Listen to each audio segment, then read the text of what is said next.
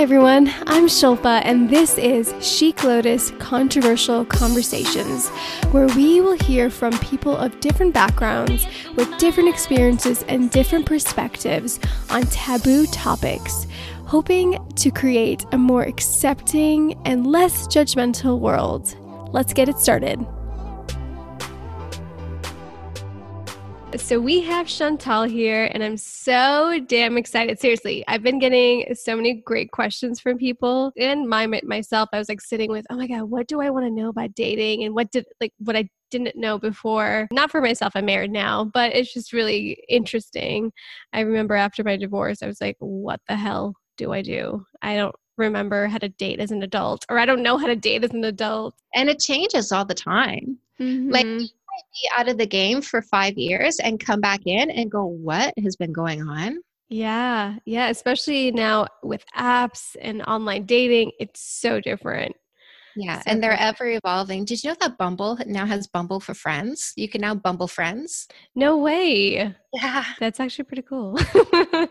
Yeah. So when people ask me, like, what do you think of dating apps? I'm like, amazing. Dating apps are incredible, especially for busy people. And there's so many success stories of people who found husbands, wives, lifelong partners. They got married off of Tinder, which originated as, Sex app. Yeah, exactly. the sex app, right? Exactly. No, I've heard the same thing from a lot of different apps. So it's really, really cool. You wouldn't come across these people otherwise. In so many cases. Yeah. Yeah. So Chantal, I want to know, how did you even get into being a dating coach? I couldn't not. Let's just put it that way. I really just couldn't not do it. I've been giving advice. I became a dating coach about 5 years ago, around 2015, 2016. That was when I branded, but I was doing what I was doing for 20 years before I did that. People were coming to me, like, I'm 47 now. People were coming to me in my early 20s. They would call me and they would be amped. And after 10 minutes, they say, I feel so calm. You're so soothing. And I just always seem to be able to pull the right perspective and give the right advice and just be so concise. And over, I found myself soothing and calming people. In the beginning, it was generally life advice because, let's face it, my love life was shambles too for many years, which is why I wrote No More Assholes. The title came from my lips when I was 28 years old with my hands up to the ceiling in a come to Jesus moment. I shit you not. Really, out loud, no more assholes. By the way, can I swear? I don't know. Yes, go for it, girl. Okay. Yeah. Sorry. It's just, once I figured something out, it seemed like people were coming to me for this advice. And eventually I figured out how to be with a good man. And I'll be honest, I got with a good man by error, but I think the universe sent him my way and he became my muse. And I really say he's the template for what a good man is. I fell into a relationship with a good man. And next thing I knew, I was teaching women how to keep a good man because I was in the process of trying to keep my good man by shedding my dysfunction. So as soon as I shed a dysfunction, people are coming at me to figure out how to shed that dysfunction. I'm like, here's the education. When, as you might know, I was a stripper. And I didn't know that. That's okay. So there we go. And I spent many years in that industry. So there's some more education right there. So once I figured out what a good man is, and I'm a sociologist at heart, I'm a philosopher at heart. I define things and I love that. And I'm an observer. And I'm looking at who this human is that I'm with and his character and his qualities and his behaviors. And I start going, this is interesting. And I started observing other people compared to him. And this is how I came up with the two types of males, which is guys who were selfish short-term thinkers or men who were generous long-term thinkers. My husband obviously is a man. And then here I take this back into the clubs and I'm talking to people and figuring out, selfish short-term thinker, generous long-term thinker. Is that what a man is? Is that the difference between a guy and a man, or the main difference? Or how do we distinguish? Yes. So, okay, here's the thing. There's girls and women, men and guys, right? And it's the mindset. And the mindset is, I'm not ready for a relationship. I just want fun. That's the guy or a girl. or I'm ready for a relationship. I'm ready for a relationship. I'm ready to take somebody into my life, become a partner and a contributor for many years to come. Hopefully, maybe till the end of our days. That's generous long-term thinking. And there's nothing wrong with being a guy or a girl. I've been in the position of not being ready for a relationship, but not wanting to isolate myself from the opposite sex and not want to explore and have fun. And that was after having left a 3-year abusive relationship from 18 to 21. And here I am at 21 going, I'm going to take a break and I'm going to go have fun. Mm-hmm. And that's what I did for a full year. Is I would go out and I would meet guys and I'd make out with them in the parking lot. And then I'd say, hey, do you want to come to my place? I do have a rule though, no penetration, but we can do all kinds of other stuff. Mm-hmm. And let me tell you, there's just one that I left in the parking lot because he insisted on the penetration. All the other ones were up for play. Yeah. And that was fun. Here today, gone tomorrow, no strings attached. It is okay to be in that position where you just want to explore and open yourself up and get to know yourself more and take a break from dating. That's fine. But when you want a relationship and you are in generous long-term mode, you need to meet somebody and be with somebody who is in that mindset. And we get upset when we choose somebody who is a selfish short-term thinker and we find them compatible and try to bring them into the generous long-term thinking state. They're not ready. And when we try to drag them over and they're saying, no, I don't want a relationship, that's when we start saying, what an asshole. He's not giving me what I need. Yes. I'm like thinking back to all my past situations, and that's exactly what I was doing. And so no more assholes is both my experience and my words, but also how you stop calling guys assholes. You stop calling them assholes by using a no kissing for 3 months dating rule. And the thing is, and listening to what they say, because if they say, I'm not ready for a relationship, I just want to see, let's just see where this goes, right? Mm-hmm. If they're saying that, they're not ready for a relationship. So they weed themselves out. And if they're dishonest, they weed themselves out, because if you're not kissing for 3 months, selfish short-term thinkers want what they want when they want it. So they leave. And what you have left is the generous long-term thinkers. Now you find your compatible partner. Mm. So why 3 months? That sounds like a long time. The honeymoon period. Mm-hmm. The honeymoon period will happen regardless of whether or not you're kissing, because your body jacks up its chemicals with newness. So the oxytocin levels rise. It gets like extra, like touching is like, ooh, extra good, right? In those first 3 months. And your serotonin levels, like all those, your chemicals that your body creates that make you feel high and makes you feel like you're on opioids, are super produced. And you don't have to kiss for that to happen. But when you kiss, you introduce an additional chemical that takes that heightened sense and blows it through the roof. And now you start missing the red flags. The chemical created during a kiss is an aphrodisiac, but the secondary purpose in the female brain, because we're mammals, remember, is to signal that she has completed a selection process and it's time to make that baby. Whoa, that's intense. No wonder why we get so attached. That is exactly why we get so attached. And so no kissing for 3 months means you don't get attached to somebody you don't know, which is a dumb move. Avoid the dumb moves. Use a no kissing for 3 months dating rule. Get to know who the person is. Don't kiss to see where it goes. See where it goes. Kiss the right one. How do you go about saying that to someone you're dating, or you've just met, your first date, whatever it is, without kind of sounding like a prude, or just So easy. It's so easy, because here's the thing. No one can argue against logic. Anybody who tries to argue against logic is just a jerk. And so here's what you say. I like you. And you do this on the first, second, or third date. You do this instead of a kiss. When you feel that kiss is coming because you like him, you can tell he likes you too. You've had 1 or 2 or 3 dates together. It's getting juicy. So you know there's going to be a kiss coming, because that's what we do when it starts getting to that point. We seal the deal. You say, I like you. I want to see where this goes, but I don't kiss anybody I don't know because I don't want to commit to a stranger.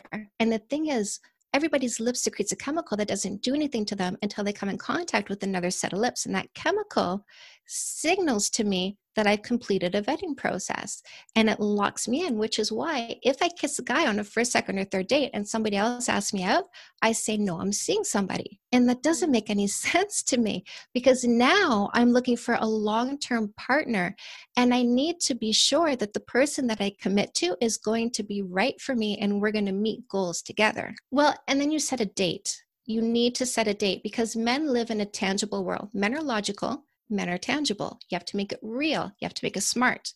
So then you take out your phone and you go, here's the calendar. Here's the date of our first date. Here's 3 months out from that date. Forward into your calendar. Show him the physical date. Go, if we still want to kiss on this date, we'll have our first kiss. And did you do this with your husband? Accidentally. Oh. So yes, accidentally, but then on purpose when we broke up a couple times. So I was actually married when I met my husband. So here I am, a married stripper.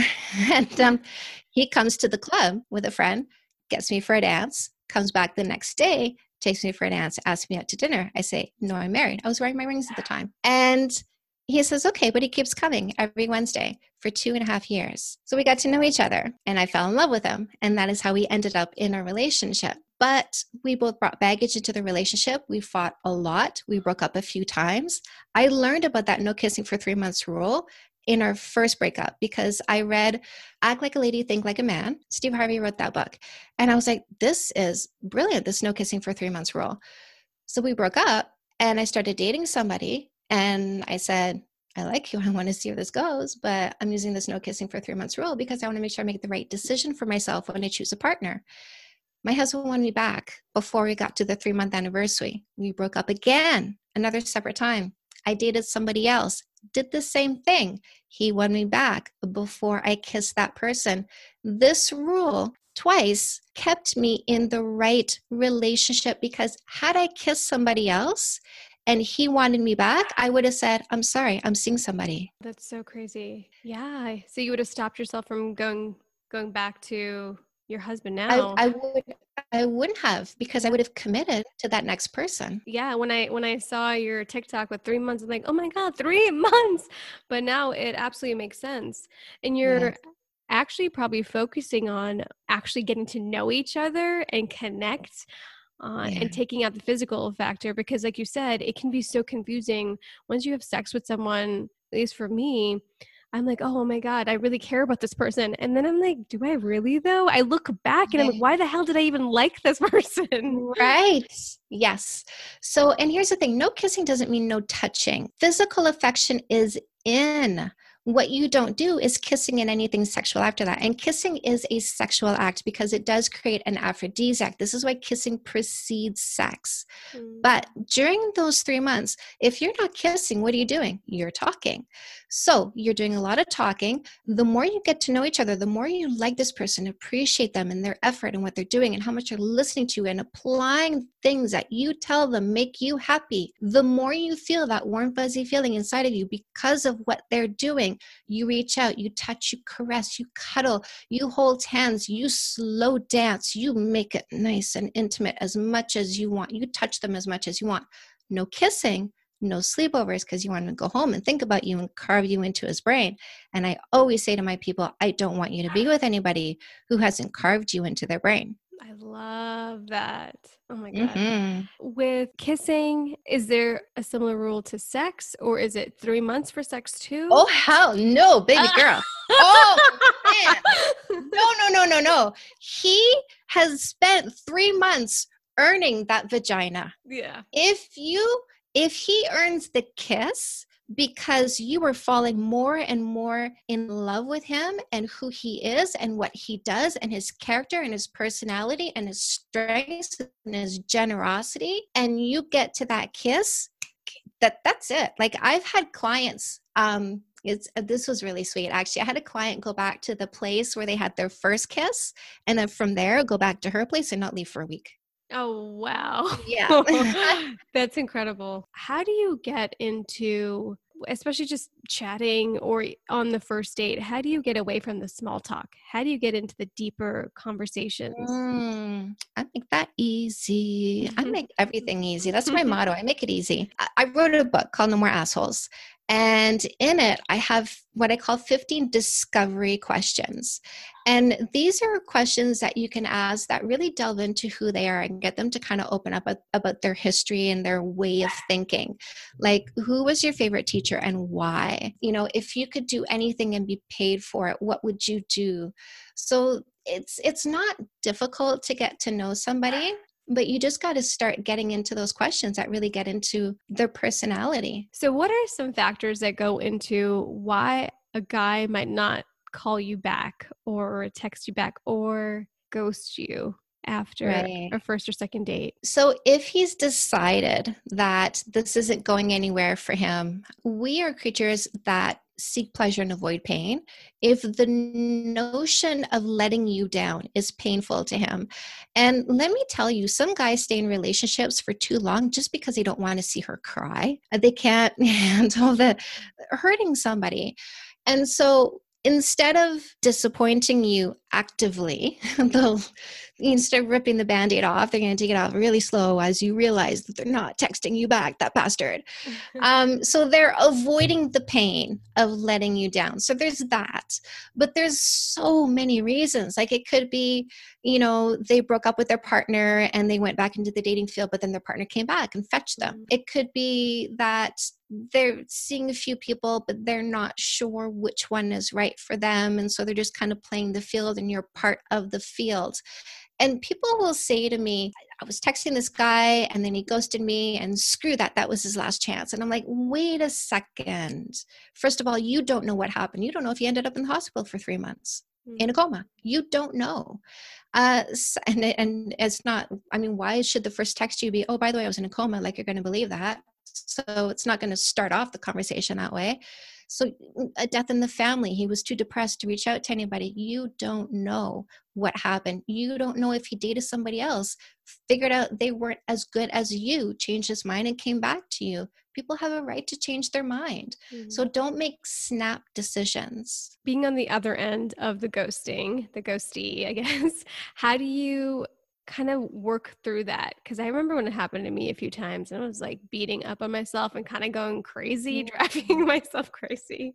No, because most of the time it's not you. Mm-hmm. It's not you. It's just them. It's their circumstance. It's what they think is compatible. And so really releasing the outcome is key. There's a combination here. Meditation reduces your stress, fear, and anxiety. If you meditate, you physically shrink your amygdala. That is fight or flight. That's where your stress, fear, and anxiety comes from. When you shrink that part of your brain, you physically reduce your capacity to feel those emotions.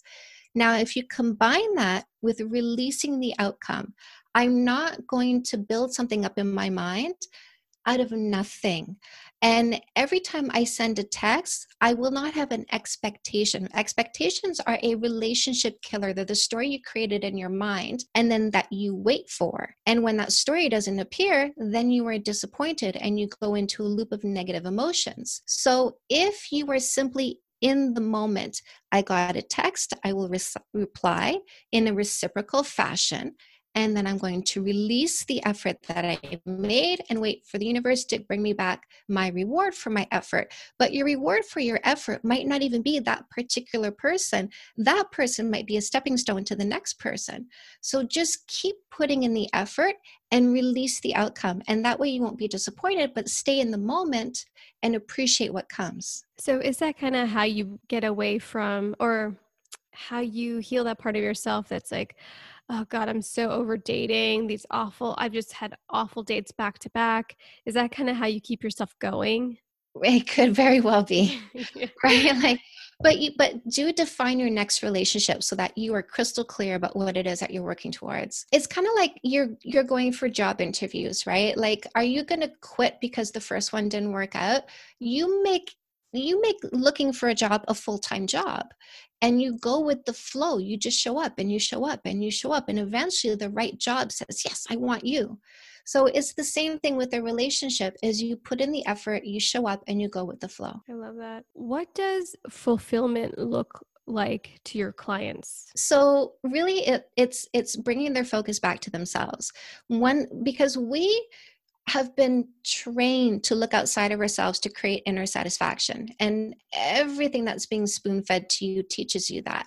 Because when you watch a commercial, it says, if you want to feel more secure or more confident or more accepted or more attractive, then buy this product. If you are hurting inside, get this pill. Whatever is going on inside of you, I got something outside of you that's going to fix it.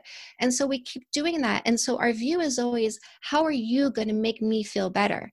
And I bring their focus back into themselves. I say the number one question you will ever ask yourself, the most important question in the world, is what do I want?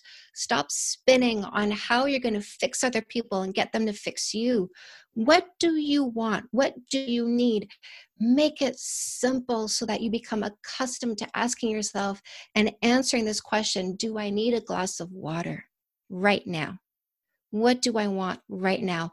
Bring that answer down to the smallest detail. What do you need? Because sometimes we don't look after our physical body, and we need to tap into ourselves and then expand that outwards. You cannot give what you do not have. If you don't love yourself, if you're not feeding yourself, you're not taking care of yourself, you're not healing yourself, you're not meditating, you're not writing 3 gratitudes for 100 days to put your mind in a positive state. If you don't give yourself what you want from others, it is unfair to expect it from others, because it is my number one relationship rule is it's not fair to ask for anything you're not willing to do first. You want to be cared for, care for you. Absolutely. Yeah, because I think that was a problem with me. I was always trying to seek it from other people instead of giving it to myself, and you're running away from the work that goes into that. Well, you don't even know to do the work because, I mean, when in school were we taught meditation? Absolutely not. Right? I call, seriously, this is a lack of education. We need this education in school so that we stop having adults that are in trouble the way I was, the way you were. We need to have kids who understand how to be functional within a relationship so they become adults who are functional. Monkey see, monkey do. When mom and dad are functional, that kid is looking for a functional person and will then themselves have a functional relationship. We got to start that trend now. How did you get into meditation and how are you practicing it? When I was in my early 20s, I read Out on a Limb by Shirley MacLaine, and it blew my mind. All right. So Shirley MacLaine was a famous actress back in the day, 20 years ago. Of course, people with a lot of money can go see the best gurus, right? So she got onto a spiritual quest. For the first time in my life, I had to close a book because I was overwhelmed by the information inside. And I had to close it a few times. And I called my mom up and I said, Mom, I read this book that I got off your nightstand, and it's blowing my mind. And I'm going to Mexico City on a spiritual quest, which I did. And I spent 6 months after buying a one-way ticket to Mexico City and hanging out with all kinds of really weird spiritual people and going to Raisin Mountains. And my mom, it was amazing. It was really amazing. Because I was out there for information, and the information came. And my mom said, I got a place I want to send you. I can't tell you anything about it, but I want to send you there. And so she sent me to a 3-day retreat where all we did was eat, sleep, learn, and meditate. And that is where I learned how to meditate. Now, I didn't keep it up for another 20 years. I did it sporadically, but then I got into my early 40s and I became very depressed. I had a cat that passed away. And while my cat was dying, I was thinking back to my sister's death when I was 17 and she was 21 and she was dying of cystic fibrosis. And as a 17-year-old, I was very selfish. I was not there when she died. And as my cat was dying, I was saying to my dad, my cat, I was saying to my cat, I will be there for you because I wasn't there for her. And when my cat died, I went into a huge downward spiral. And I was there for years. And I went into alcohol addiction, cocaine addiction. I had suicidal ideology. It was really bad. I literally got a dog to save my life because it was spring and summer, and I would open my door, take the mail out of the mailbox on the side of the house, look out. I'd be like, it's such a beautiful day. I should go outside, shut the door, go back on the couch. I was sleeping on the couch. Like I was just in a horrible, horrible state. And funnily enough, in that state, I was trying to start my dating coach business. And all the information that was in my head that I'd been gathering for decades started pouring out all at once, but it was too much coming at one time.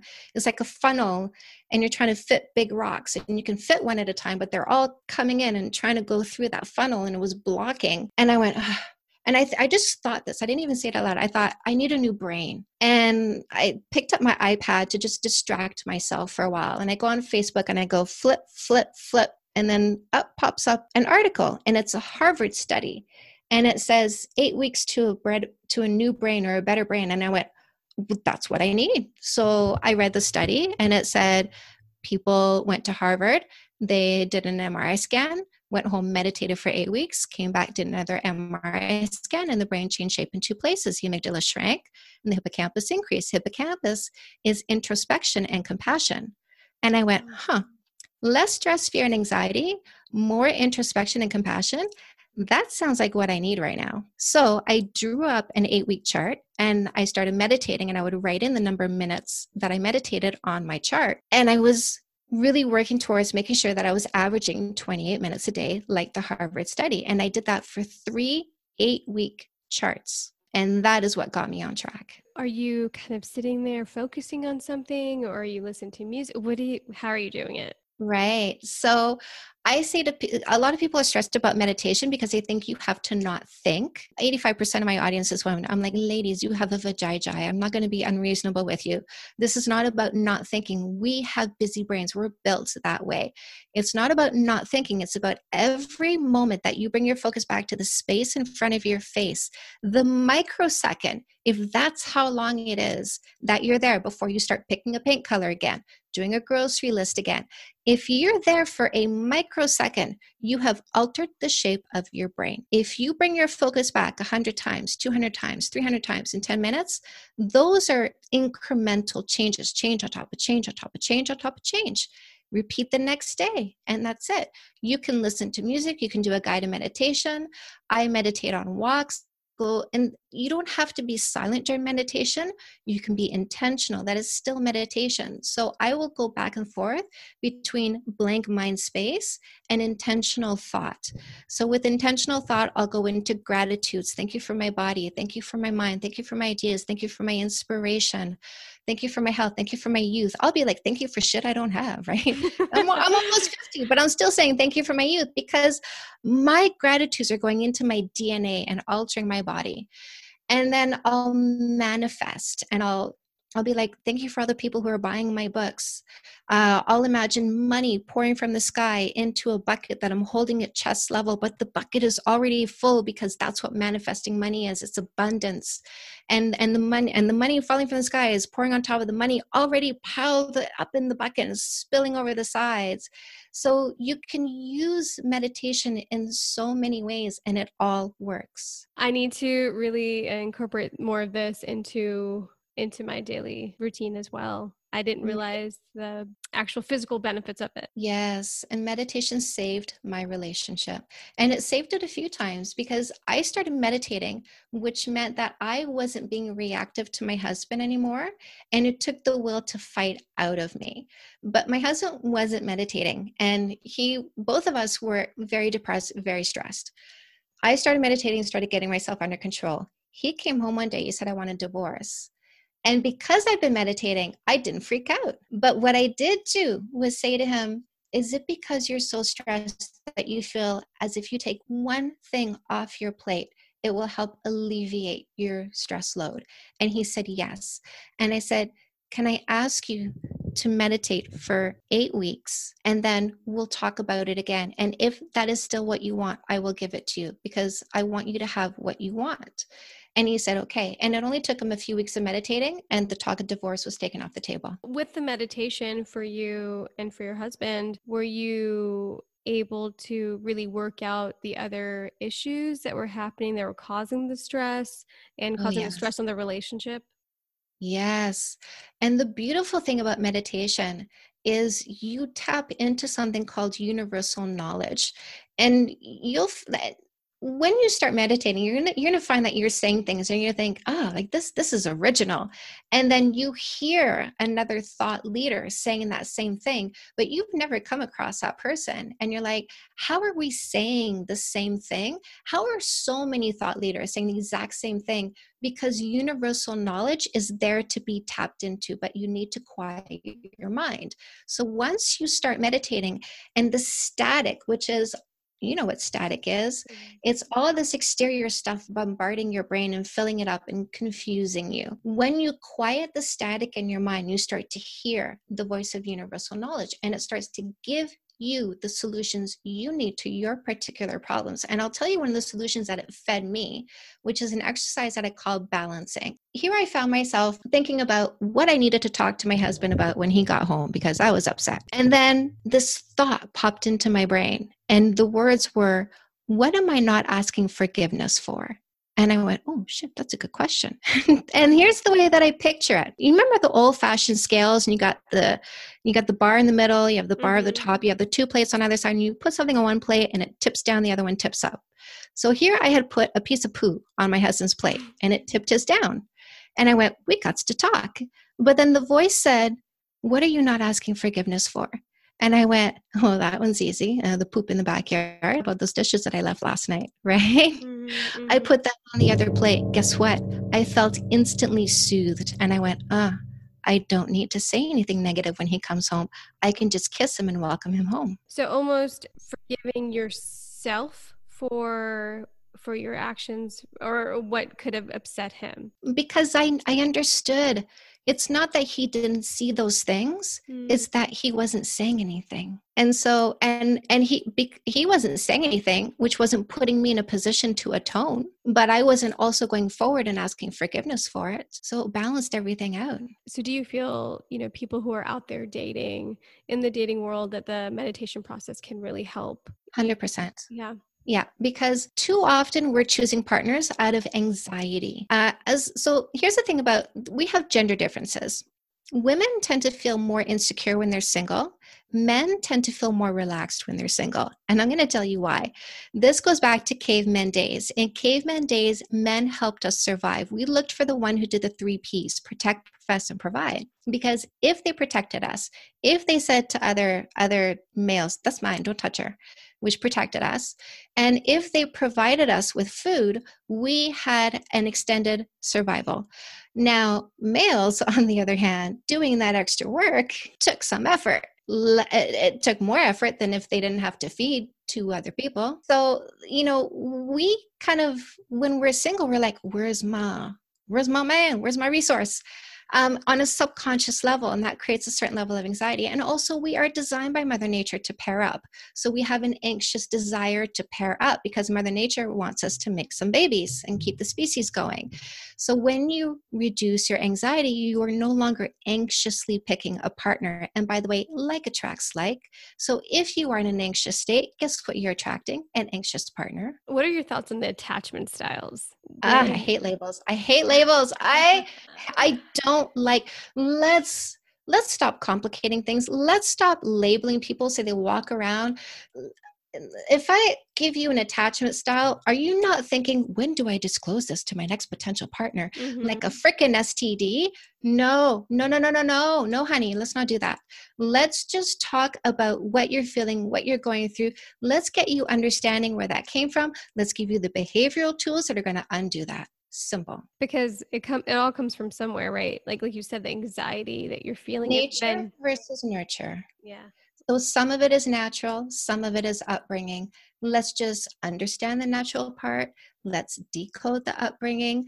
Let's change our behaviors and make it better. How do you protect your heart during dating? No kissing for 3 months is your heart insurance, because you don't get caught up in the wrong relationship. You know what the pattern is. Yeah. You meet somebody, he's great on paper. He looks good, he smells nice, he's got a nice job, he's got a nice place.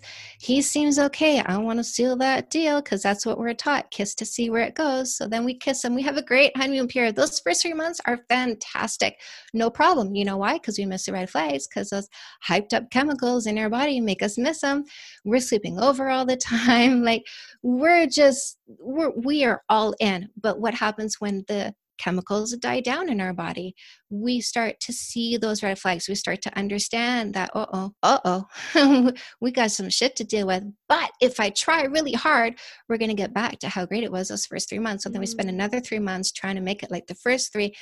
It's not working, but now you're 6 months in and now you start facing something called an escalation of commitment. I put some money on the table. I don't want to lose that money. If I add a little bit more money, I might win it all back and get what it is that I'm looking for. So then you add another 6 months. Now you're 1 year into the wrong relationship. Are you going to be a pit bull and you're going to keep holding on? Or will you let go? Some people are still going to pit bull it for another few years before they finally let it go. So crazy how we do get caught up in all of that. Yeah. Well, we create a story in our mind and we try to make the story happen. Yeah. I don't want you to do that. I want you to be grounded in reality. I want you to choose a partner with logic and then have a magical motherfucking relationship. What are some red flags that we need to look out for? When you're dating? Mm-hmm. I got 12. Yeah. Yeah. So I've got 12 signs to look for that distinguish whether or not he's a guy or a man. So validation, does he need validation from other people, especially females? That is a huge red flag. Is he financially responsible? That's a really big red flag. Is he controlling? Does all your time, attention, and money have to be his? That's a big red flag. And while his is distracted elsewhere and you don't get to say anything about it, huge red flag. I think we kind of answered this, but it's more the mental process, I guess. So I asked people, like, what kind of questions do you want to get answered? So one person says that she has developed a bad taste for dating apps. And how do you move past that and start again? Okay. So first of all, be very conscious of how you are creating your profile, because part of what gives women a bad taste is all the guys trolling for sex.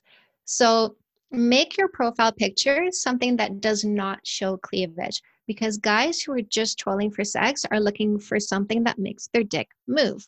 And if you are too sexy, they're like, "Ooh, yeah."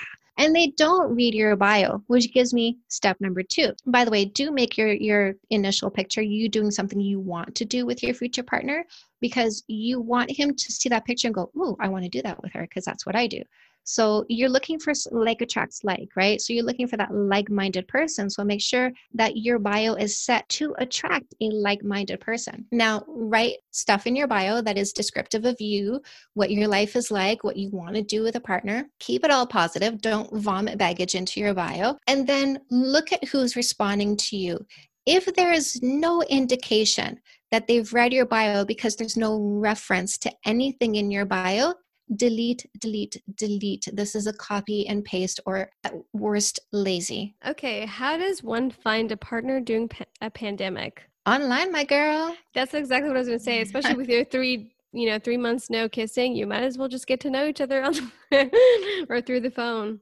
And the thing is, like, go from messaging to FaceTiming and see the person, communicate, because hey, and there's a bonus to doing it online is you don't have to wear a mask. And you can actually really read each other's expressions and get to know each other. And people are always asking, does the 3-month no kissing rule count if it's online or long distance? And I'm like, listen, if you are getting the time and attention and consideration that you want, it counts. So with the 3-month rule, what if you're like, oh my God, this is it. Like, I'm in love with this person. When do you move from talking to relationship? And at 3 months. At 3 months. Okay. So that's when it would happen. That's it. You seal it with a kiss, but don't kiss before 3 months. Okay. And by the way, when you're not kissing anybody, you're not beholden to anybody. You're not committed to anybody, which means you can date that guy and you can date that guy and you can get to know that one and you can get to know that one. You don't have to say, no, I'm seeing somebody when somebody else asks you out after you've just gone for coffee with somebody. You are not committed to anyone. And that is the beauty of the no kissing for 3 months rule. It does not, you're not hyper focused on one person at a time. Your options are wide open. You can meet anyone you want. You can spend time with anyone you want. You decide who you're going to kiss and seal the deal with. Just don't do it before you've known them for 3 months. I would imagine some jealousy comes up in those situations. You don't have to basically when you're telling somebody, the script, right? I like you. I want to see where this goes. I don't kiss anybody for 3 months because I don't want to commit to a stranger. And I'm really looking for somebody that I'm going to start a long-term relationship with. You've told them what your plan is to find the right partner. You don't have to tell them who you're seeing. That is your business. If they ask, are you seeing anybody else? You say, yeah, but I'm doing the same thing with them because this is the way I'm going to find my long-term partner. Is that kind of how if this guy is serious or not, or if if it's a man or a guy? Yeah. 100%. And here's the thing, men are confident. Let's just say that you're seeing somebody, you've been hanging out with them. Let's call it hanging out, because that's what it is. If you can call it dating, but there's no commitment, right? You're getting to know each other. So let's just say you're having a dinner and he's like, I'm just curious, like, are you seeing other people? And you say, yeah, like I am exploring because I do want to make sure that I choose the right person for myself. And he goes, oh, who is it? When did you see them? What did you do? And you start showing jealous tendency. That is a sign of insecurity. And here's the thing, a confident man who wants to be with you also wants you to be happy, and they don't interfere with your happiness. If he understands that this is your way of ensuring your utmost happiness, he does not have a problem with it. And he is going to tell himself, may the best man win. And I'm going to try to be the best one. That's awesome. Do you have an idea or rule of how often, within this 3-month period, how often you should be seeing each other, how often you should be talking? As much as you want. As much as you want. There's 2 rules. No kissing, no sleepovers. Okay. This is a funny question. They say when you find the right person that it should be easy. Oh, hell no. Yeah, oh, man. Okay, so my husband and I fought for 10 years. And when I say for 10 years, I mean, even when the lips weren't moving, the fight was still happening. I wrote a book called Say Yes to Goodness. And it is 10 steps to complete and happy you. And one of them is choose a worthy partner. But a worthy partner will challenge you because you must shed your ego in order to have real love with them. So yeah, it's not easy, but it's worth it. Absolutely. I'm with you on that one. Yeah. One question is, how do you find a loyal partner? But I almost feel it's like with 3-month rule, you would, if they're going to stick it out 3 months and not do it, they're going to be with you. I love the no kissing for 3 months rule because it feeds you in so many ways. It shows you who the right person is. But here's the thing, when you kiss and you get into that relationship and you fall in love, the next phase that hits you is usually an insecurity phase, because when you fall for somebody, you suddenly get a fear of loss. I am invested in this person. I am emotionally invested. I don't want to lose that investment. Here comes the sphincter clench. Here comes all this insecurity. But what you can do if you've used a no kissing for 3 months rule is look back on those first 3 months and go, he had opportunity to meet and be with and choose other people, and he made it all about me. That's freaking awesome. Yeah. I love this. At first, when I was like, oh girl, this is kind of crazy, and now it all makes sense. I love it. When the guy is a player or just looking for sex, he's going to be like, nope, I'm out of here. Peace out. Yeah. And so here's the thing, he might test you. He might stay for 2.5 months to see if you're putting your money where your mouth is. But when he gets to 2.5 months and you still haven't kissed him, and he's understanding now because you are consistent, that kiss means you're in a relationship and he doesn't want a relationship, he will take himself out the door before hitting that 3-month mark. That absolutely makes sense. Do you have any other like relationship or dating advice, any tips on how to bring ourselves to our first date? Because I know they're like nerves is a big thing. Yeah. How do you show up as your best self? Confidently, Yeah. confidently. Confidence is the most important thing you will ever wear, because confidence is the number one most attractive thing to a good man. Yeah. Be And vice confident. versa. Yeah. Oh, yes, right? Oh my Yeah. God, let me tell you, it all came to a head for me the day I saw my husband walk. Now, he'd always walked behind me when he came to see me at the club because I would lead the way to the back room. And then one night he showed up and I was like, you know the way, you go ahead.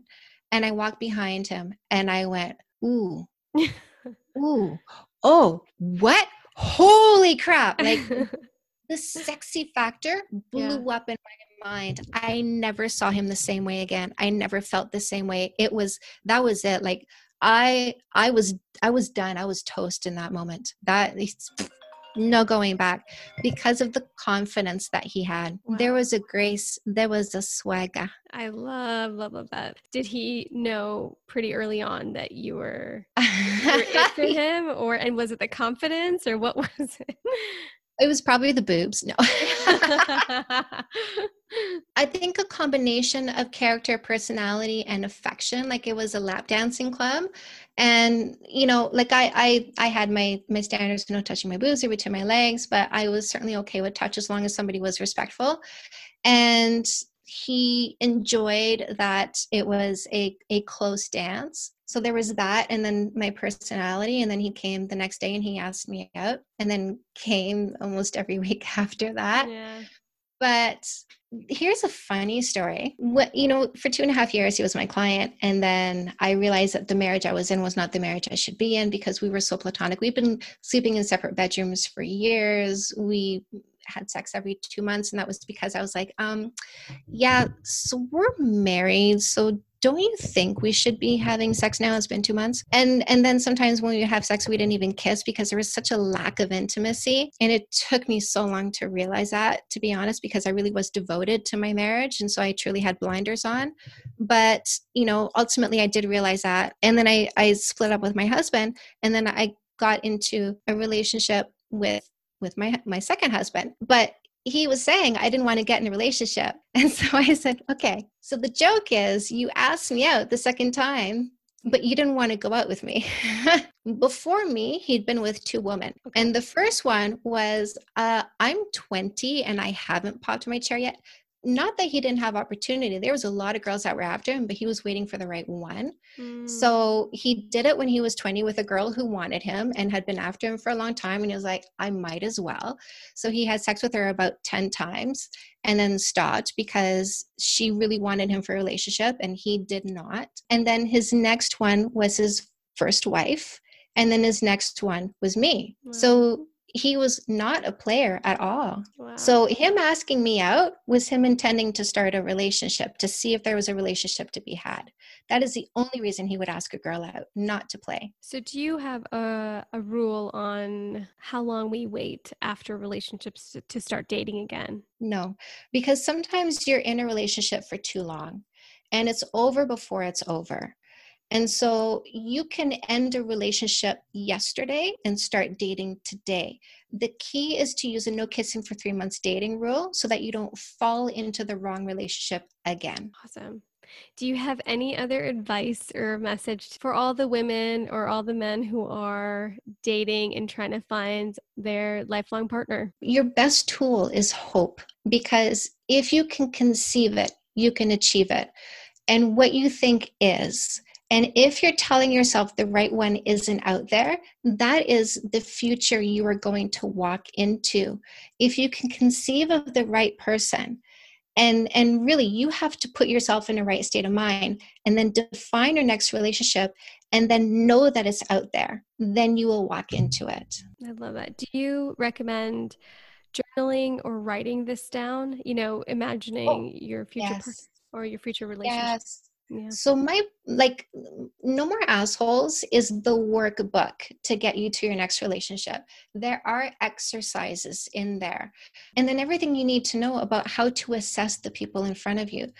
I tell people this book is the 2-time vetting process. Once for mindset, separating the selfish short-term thinkers from the generous long-term thinkers, and then the second time for compatibility.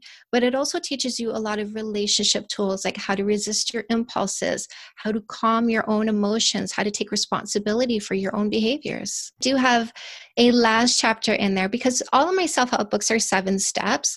So it's grounding, which is meditation, clarity, overcoming your fear, because, truly to have something better than you've ever had before, you got to step outside your box. And that is unfamiliar. And our problem is we seek what's familiar, even if it's wrong for us. So overcoming your fear, connecting with what is outside of your box, discovering what those people are, creating intimacy with the right person. And the last step is love. But love is a verb. Love is what you do to help the other person be happy. And so in that last chapter, I actually give you relationship tools. Oh, that's awesome. So I was going to say, so No More Assholes is the first book to get. And then... Well, here's the thing. If your pattern is toxic relationships, go get my free book, which is Fake Love Need Not Apply.